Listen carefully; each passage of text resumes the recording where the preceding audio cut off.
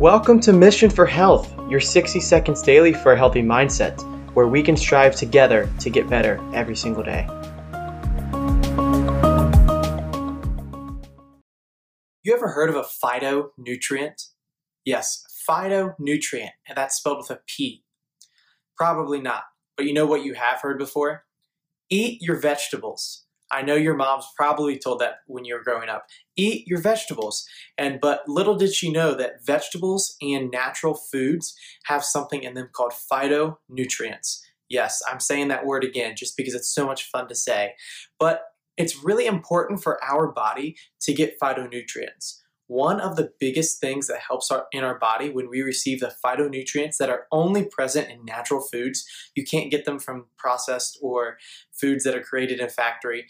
Phytonutrients actually help with your skin. They help them really be healthy to be able to have that glowing effect that you might notice on some people.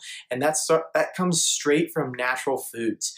So this is your tip of the day to keep your skin glowing and keep your skin looking good and healthy. Make sure you're eating a good amount of vegetables and eating the rainbow, as they like to say it. Anywhere from your red peppers to your purple eggplants to your green salads. Make sure that you're eating colorful, natural foods.